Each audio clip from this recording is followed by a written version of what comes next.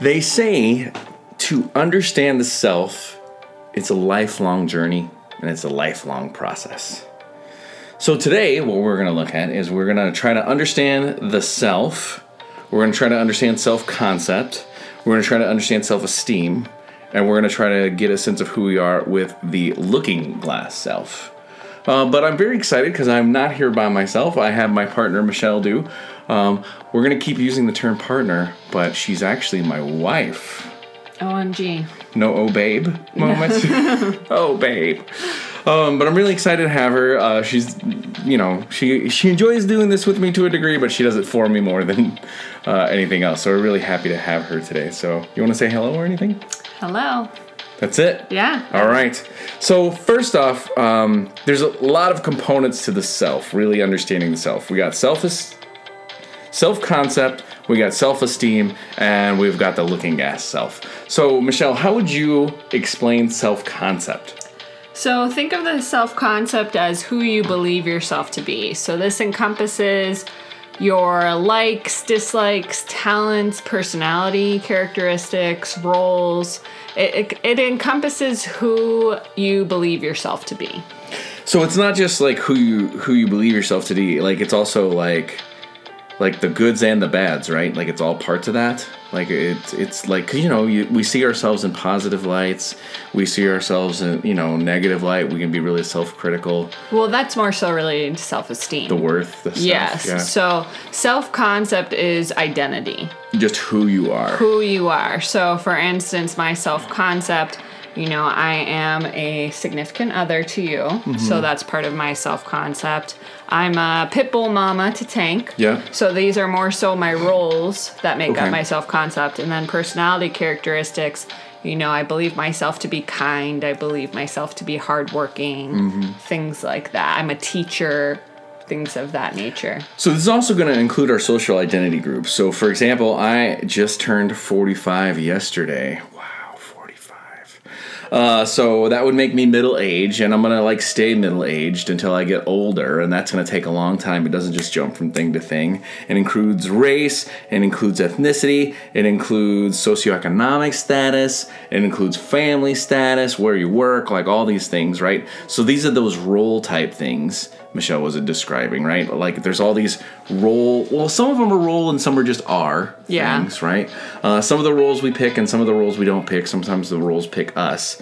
But how could we better understand our describer words? What do you think we could do to help understand the words we would use to see and describe ourselves? One of the things I can think of is personality tests.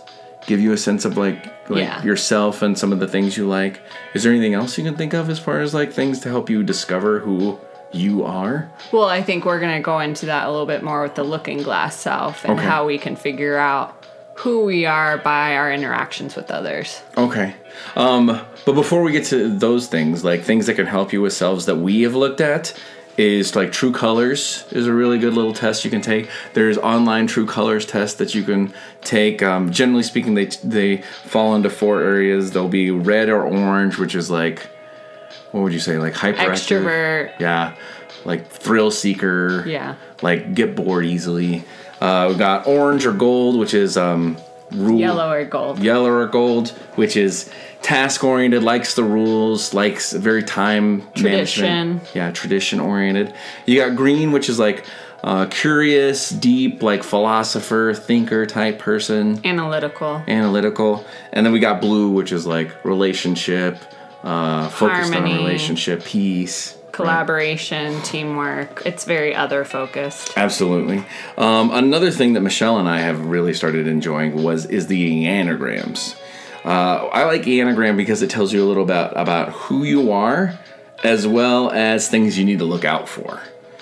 So for me, I'm an achiever and I'm a challenger, which is kind of a annoying combination of things for someone that's as extroverted and pushy as I am. So one of the things I gotta always look out for is, am I being other focused enough? Am I thinking about other people, or am I trying to include other people and stuff? What are you for your enneagrams? I'm a helper. through and through. Yeah. Yes. So I do a lot of things for others. Yeah. That's my motivation. And with the Enneagram, I would say do it in partnership with the Myers-Briggs test, because what I found is Myers-Briggs helps you discover characteristics, more so positive characteristics about yourself, and then the Enneagram, like Roddy said, are those things that to watch out for, those pitfalls. What's your Myers-Briggs? I'm an INFJ. So tell us a little bit about like that and what that does, because that's a very rare one, right?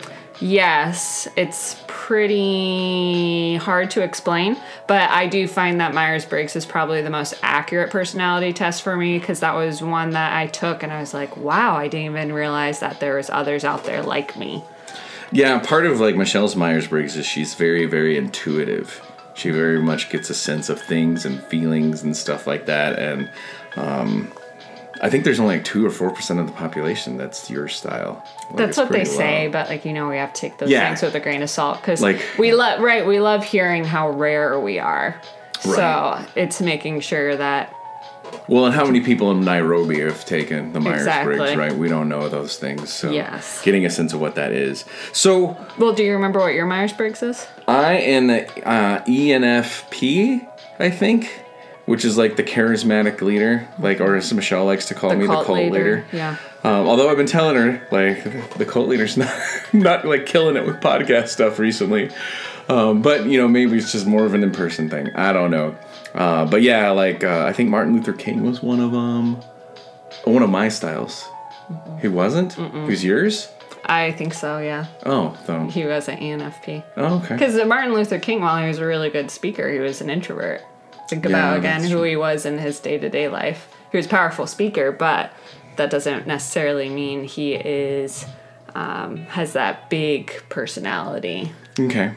So before we get on to move to self-esteem, I thought it would be interesting because, like, self-concept is how you define yourself, right? So what if we want to change ourselves? Like, how would we need to manage our sense of self-concept moving from one idea to another? Well, I would say if you want to be something, then you need to do something. So you can't just say, I want to be, I know when you and I have talked about this, like, I want to be a fitness person. You can't just say I'm a fitness person. You actually have to go work out and do those things.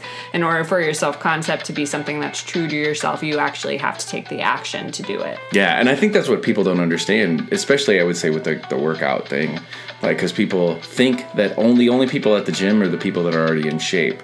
And that's not necessarily the case. Like, it seems like it, I'm sure, when you walk in there with, like, especially if you go into, like, an LA Fitness or 24-hour fitness, like, it can feel pretty intimidating. Michelle and I work out at the local community college fitness center, which is filled with many octogenarians.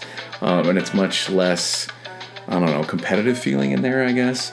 But again, if you want to be like fitnessy person, you got to go show up and you got to work out. And like, the more and more you work out, the more and more you become the thing. Mm-hmm. Again, I would say another thing that is an example of this and how this works is like a student, right? Like, there's a difference between going to school and being somebody that's really engaged in their academics. Do you carve out time to study?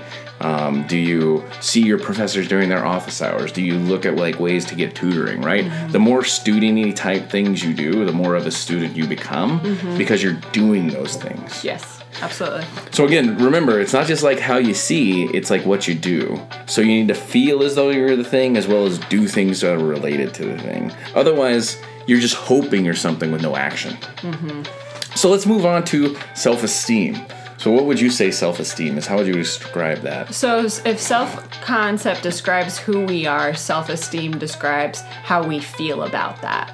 So it's our evaluation, our self-worth, how we value who we are. So you were talking about earlier whether we look at things positively or negatively with our self-concept. That's where self-esteem comes in. Mm-hmm. So again, like, I think the thing that Michelle says there that really gives us a sense of what's going on is like, we know who we are.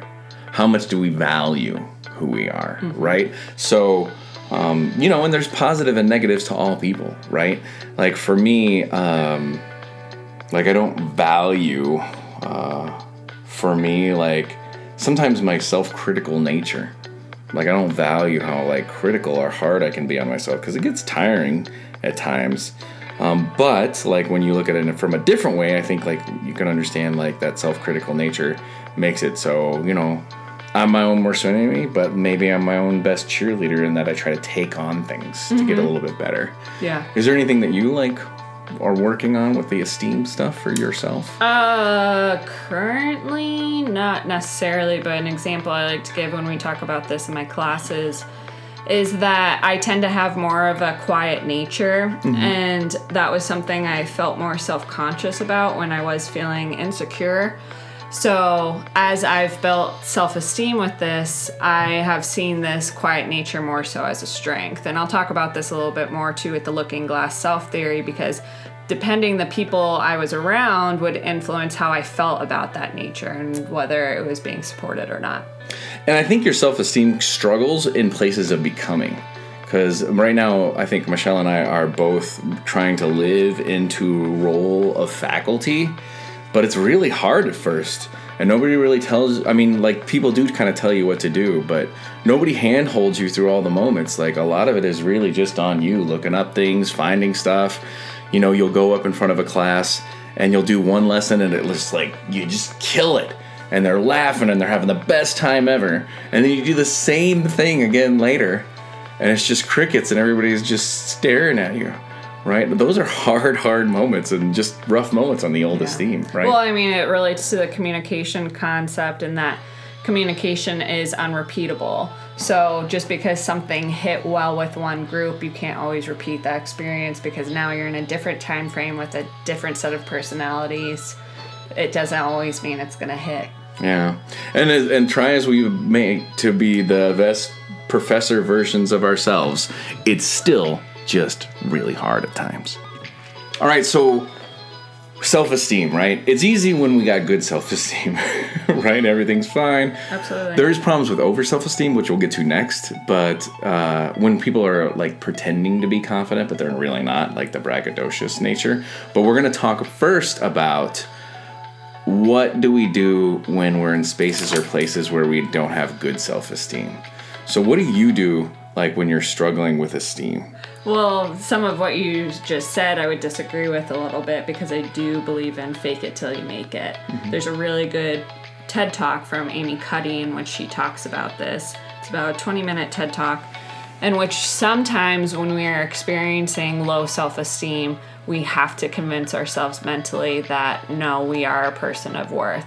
So doing some positive self-talk and engaging with that. And even though you don't feel ready, still pushing yourself to mentally be there. I'm a firm believer in if you want to manifest positive things in your life, you have to visualize them and surround yourself with that mentally. So engaging in that positive self-talk. And even if you don't feel it in your heart yet, you got to start with your mind first so then you can eventually feel it.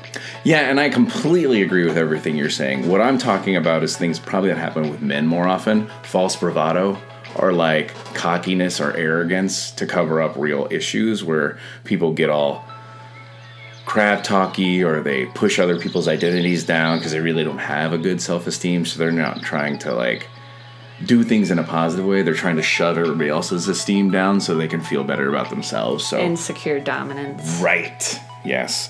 For me, I think like with the esteem stuff, it's understanding that you need some space to become. Like you're not gonna just be something. You are becoming something, and you're never done being a thing. You're always either becoming or regressing. Like everything's always in flux. Remembering you're in flux and giving you the grace of understanding that you're in flux is important. Because even like, I want to be considered a good professor. There's days I just stink it up because I'm just off that day. Like it happens, right? Yeah. But I also think that when it's time to try something new, it's hard because we have this expectation of excellence that's unfounded. Like for me, I was trying to jump rope at the gym the other day because I need to improve my cardio stuff. I talk about all that stuff, like, and what am I trying to do to take care of myself and get better. And so I'm trying to jump rope, and I seriously, Michelle, like, it's like every 7th, if that many, skips, whack right on the ankles, over and over again. It probably took me 5 minutes to do 100 skips because I'm just hitting my ankles over and over again. And this old lady comes up, and she's like, "You're not very good at that." And I was like, well, that's not fun to hear. But then I was said, just own it, right? I was like, you're right. I am not very good at skipping rope. I haven't skipped rope since like 3rd grade. I was 44 at the time. So that's kind of a lot of years between it. What I told her is like, what I tell my students in these situations is to recognize that being bad at something is the beginning of being good at something. Like, it's the start place. You don't start with just excellence. You start as struggle. And what makes you get good is that you're willing to get through the struggle point to get to the good point. Yeah, we talk about this a lot in public speaking. I can't remember who said this quote originally, but they said something along the lines of, all great public speakers were bad public speakers at first. So it's the idea of, if you're already starting at excellence, then you really have no room to grow. And the other thing, too, is nobody starts at excellence. Like, nobody's just... People might have a greater propensity because of, like, personality characteristics or traits that make it easier to pull these things together, but they still got to do the practice and work to figure out what those things are to bring together. Absolutely. So I think, like, giving yourself a little space to understand that it takes time to become something is very important. For me, I've always been most attracted to effort. Me and my friend Eric, I think I've told you this story a whole bunch of times, we're much more inspired by the person that's trying their butt off out of shape at the gym, that's like just struggling, than the person that just has great genetics and is kind of like hanging out and sort of trying. Like, I think the effort is the part that's cool. Because, like, you know, I think one of the biggest problems these days is people just don't want to look like they're trying because they hate to look like they're trying. That bugs me. Yeah. You ever have to deal with that one? Yeah. Yeah. It's frustrating. So moving forward, it's time to look at the looking glass self. And I'm going to need you to explain this a little bit more because I don't know that I have a firm grasp on that. So what is this looking glass self thing and how does it work? Yeah, so it's from a theory that came from sociologist Charles Cooley, and it was built upon by a philosophy professor, George Herbert Mead. So essentially, this theory it's asserting that a person's self-concept mirrors the way the person believes others regard them to be. So we can't discover who we are simply through introspection. It's through our interactions with others that help us determine who we believe ourselves to be. Like, we don't understand how fast or how smart we are without the comparison, the feedback from others. You know, so something I always think of is a quality part that I believe to be part of my self-concept is that I'm really hardworking and I don't give up easily. And that happens because I remember my parents telling me that specifically when I was younger. Like, if I played soccer for a good portion of my life, and I just remember them always telling me, like, you know, one of the things that makes you different, Shell, is that when you fall down, you get back up and you start running again. So because they told me this became a part of my identity. So I wouldn't necessarily be aware of these things unless others were telling me these things and the interactions I have with them. So we pick up on these things, these feedbacks, whether it's through verbal feedback or nonverbal feedback. Yeah, and understanding that is important too, because it's other people that see you that give you a sense of who you are outside of the you that you know, right? So there's going to be parts of you that you hide from others. Like, if you think about Johari Wendell, right? There's the hidden self. Those are the parts, like the vulnerable, scared parts that we just don't want to share with people because, like, it's just hard, you know? We don't want people to know. But I think what Michelle references here really well, and when she talks about with the looking at self, is the, they call it the blind spot, which is a little ableist. But really, it's the idea of there's a you don't know that other people know about you. The more you can be open to them sharing this, the more of a sense you get of really who you are. Yeah. Well, and like another example of this, you know, I described with my self-esteem, self-concept is that I tend to have a quiet nature. So when I felt lower self-esteem about this, it was a lot of the time because when I was in group meetings or things like that and people, you know, elbowing, being like, you need to speak up, you need to be bold, you need to say more stuff. So when I had feedback like that, I thought, oh, this must mean it's a bad thing about me. Mm-hmm. This isn't a good quality for me to have. Versus people who were supportive of this quality and telling me, you know what, I like that you don't contribute to things until you are ready and feel moved to, because I know what you're going to say is going to be of value. So see how those two different messages about the same quality influences how I thought about myself and those things. Right. And I think the other thing about this is you got to think about who you choose to keep around you. Because sometimes you got friends or people in your life that don't want you to feel good about you. Yeah. Because they want to feel good about them. And the way they choose to feel good about them is they squash you. So they'll other or make fun of, or they'll disparage like whoever you are. And they feel as though by squashing you and your identity that it gives them a sense of more value, which it really doesn't work. It's just a tactic that is tried. Because if you're able to squash other people's sense of self, then your own sense of self can get squashed. So in that anybody's identity can get attacked, it puts your own identity at risk. But can you be around people who really see you, who get a sense of who you really are, who know your faults, who you're willing to share your faults with, right? One of the great things I appreciate about our relationships is you are acutely aware of all my faults, but you still choose to hang out with me. And now I'm kidding, she's laughing, but like I really appreciate that, because being so self-critical, like I know about these things, and the fact that she knows these things and sees these things makes me feel better, because like I do have a hard time with those parts of me. Like I like looking good, and it's very scary for me to be not perfect. And the fact that you know I'm not perfect and you still like me means a lot. So thank you, because I do appreciate it a lot. And it's something I still struggle with. It's very, very hard. And I wanted to ask you, so with the looking glass self, again, it's the people closest to us who influence who we are and what we think of ourselves. Who's had that influence on you? So whether that's growing up, whether it was a teacher, a family member, a coach, coworker, friend, who has influenced your concept of self? Well, obviously, like my mom, because like she's been the only constant person in my life.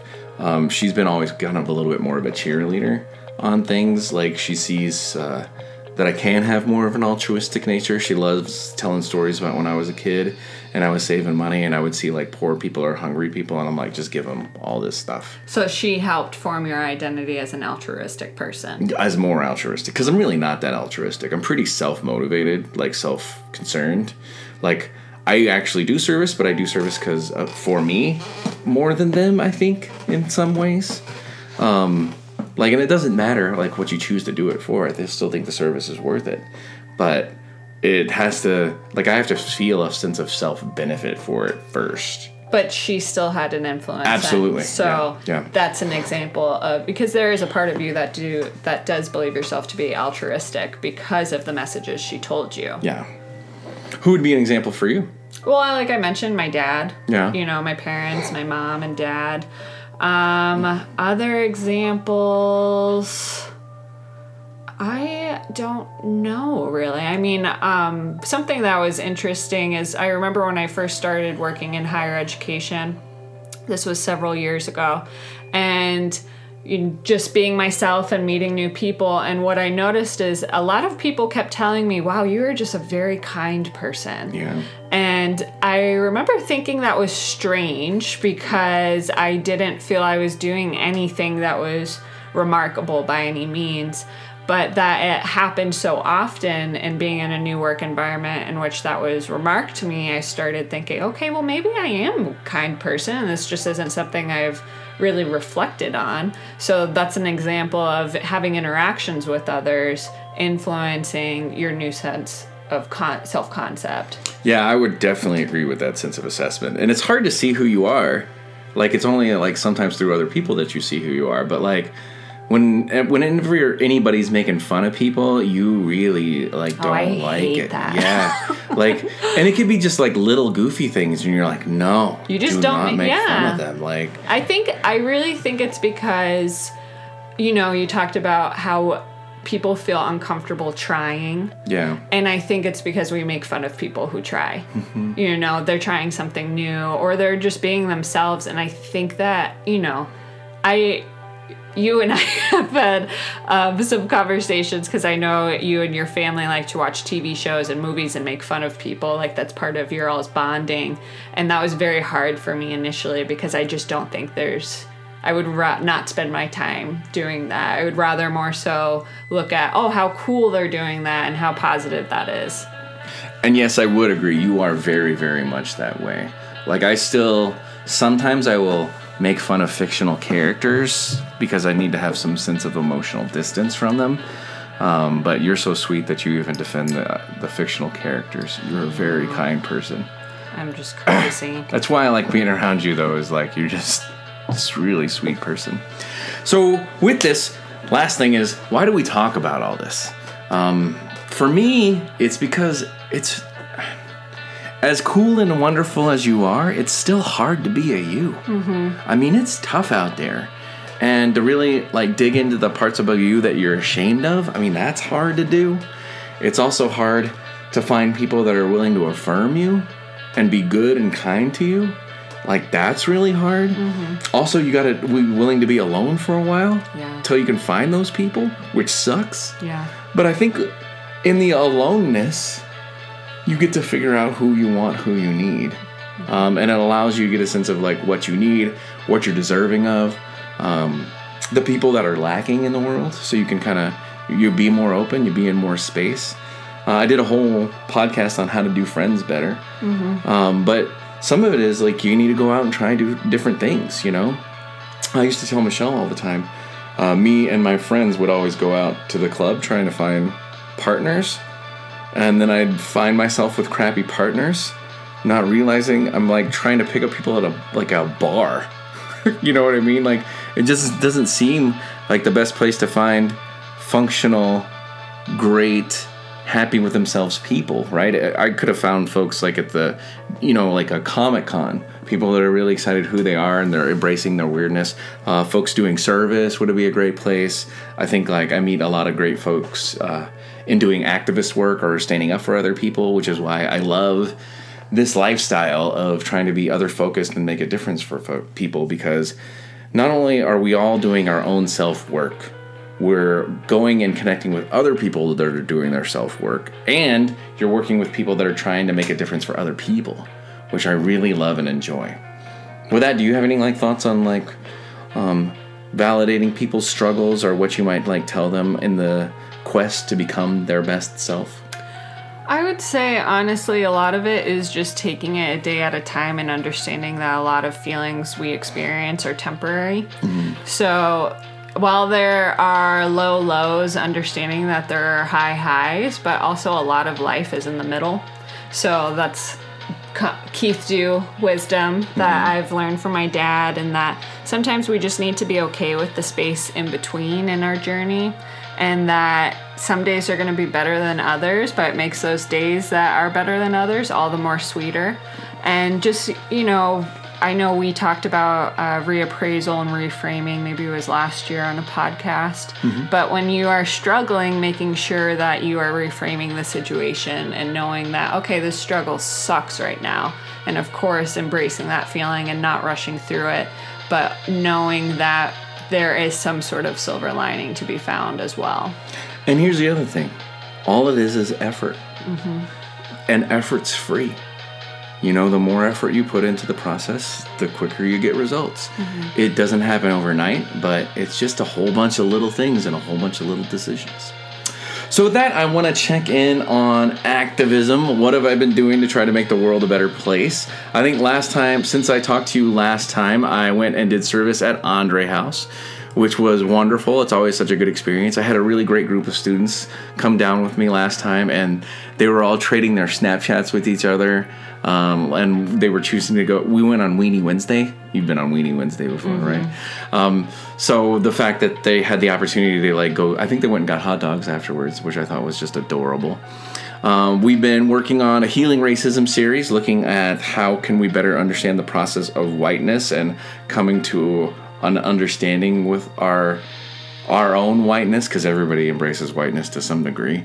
And what does that do, and how does that cause problems or issues? I was at a Playworks meeting, and we're beginning the process of, I don't know how much I get to tell you about this. We're getting really close to finding mentors, folks that we can like potentially groom. I think at our next meeting, we're going to meet potential mentors, and we're going to do like a speed dating to find like what they're interested in, which I'm really excited about. I'm working more and more on a TEDx, which is going to be coming up on March 4th at Phoenix College.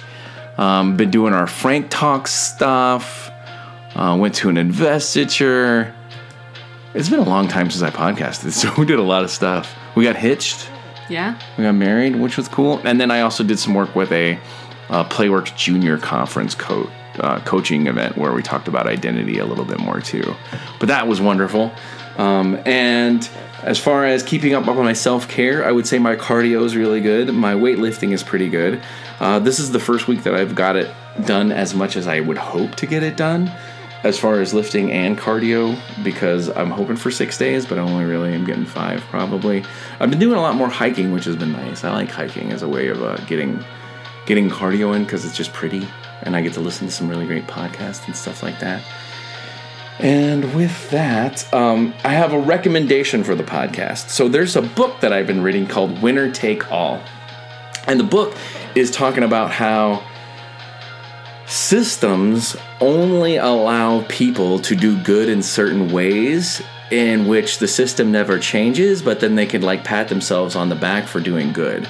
So for an example of that would be how we really laud and praise entrepreneurism or entrepreneurial thinking. But like the entrepreneurists never really make a difference for people that are really poor. I mean, you look at like an Uber and they're kind of taking advantage of their workers. They're not really helping their workers. Yeah, I mean, it's a side job that anybody can do, but it doesn't pay as much as like driving a cab would have. And so it's looking at the systems in which keep people oppressed and keep certain people on top. Winner Take All, really good. I'm going to do a podcast with Calvin on it. So with that, I appreciate your time and attention. I appreciate your ears. Remember to rate and review the podcast, share it with people if you felt like that you got something out of this, and then also let us know if you enjoyed having Michelle. It's nice having Michelle. Do you have any like final thoughts that you want to share with the audience? No, it was an enjoyable conversation. Well, thank you for being here, and remember, if you want to get a hold of us, you can do so at 860-576-9393. Again, that phone number is 860-576-9393, or you can get a hold of us at inclusiveactivism@cox.net. That's inclusiveactivism@cox.net. And with that, hope you're having a great day, and we'll hear from you next time we're together. Blessings.